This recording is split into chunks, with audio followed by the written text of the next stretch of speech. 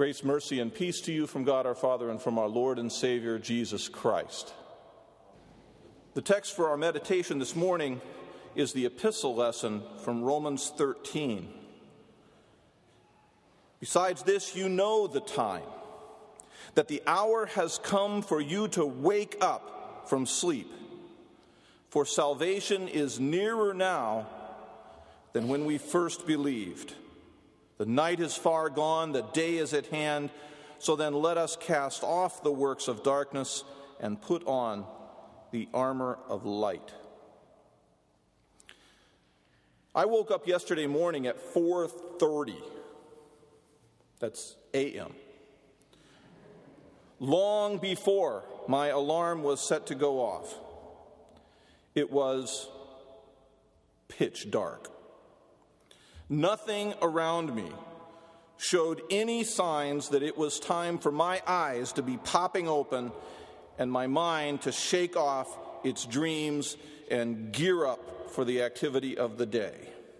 And yet, there I was, wide awake and getting vertical before the birds were chirping, and the same thing happened this morning. In spite of my best efforts and my firm intention, I was awake long before the rest of the civilized world, and it was no use trying to get back to sleep. I was awake, and that was that. This is not natural for me.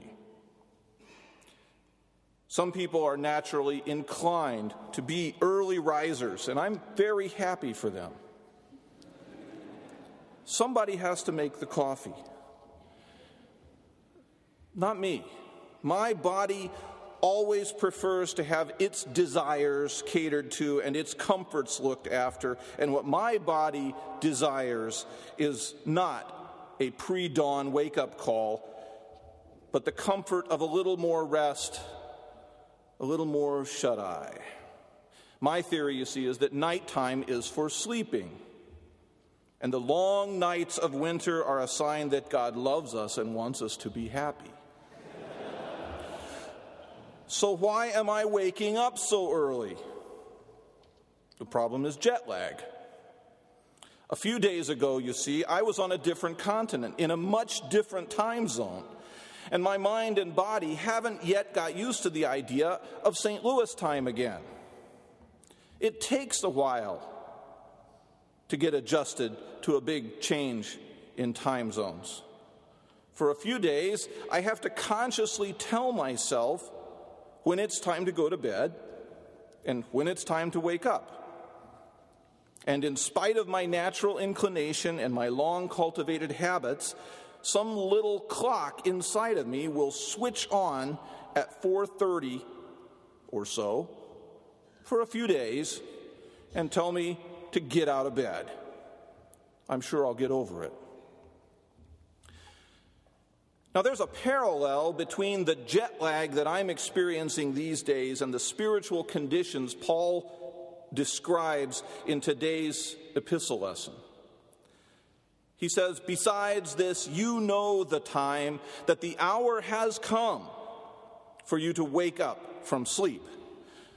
Our flesh, our old, weak, flabby, self-indulgent, sinful nature is only too happy to stay comfortably asleep. And the horrible truth is that spiritual sleep is not some kind of neutral inactivity. Spiritual sleep is a life which is absorbed in itself and is oblivious to the reality of God. Our shabby natural selves tune God out and devote themselves to distractions and desires that keep us pointed away from God. Paul says, it's not time for sleep. It's time to wake up. Paul's depiction of the mad nightmare of spiritual sleep is both graphic and all too familiar.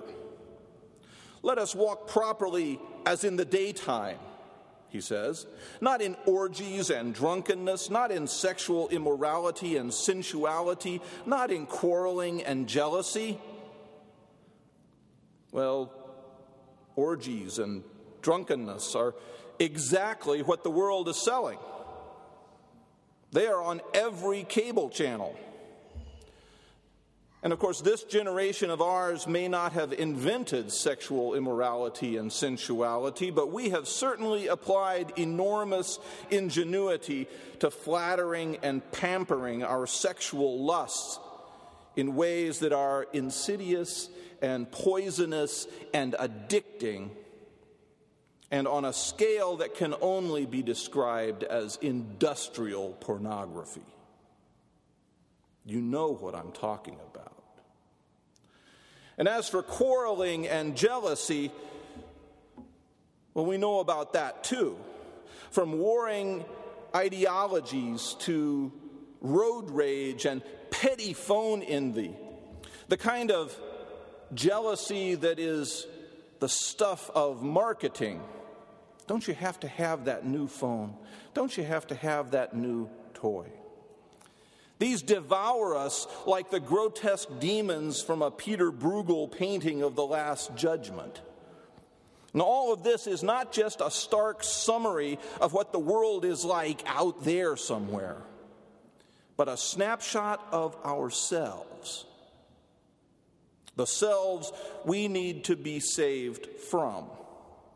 Our flesh, our appetites, our lusts are all in a different time zone. One where it's always party time. One where the frantic nightmare of spiritual sleep is all that matters. And where salvation and the God who saves are the last things on the agenda.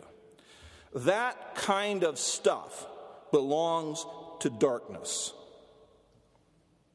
belongs to the night. And it is exposed for what it is in the cold light of day, shabby, selfish, shallow, what the poet Gerard Manley Hopkins called the dull, sour self-yeast of spirit. Isn't that a great phrase? Self-yeast of spirit, which works its way all through this lump that I call me. Being swamped and dominated by that yeast of the self is what it means to be lost, and it's a horrible condition. Hopkins, that I just quoted, says it this way: I see the lost are like this, and their scourge to be, as I am mine, their sweaty selves, but worse.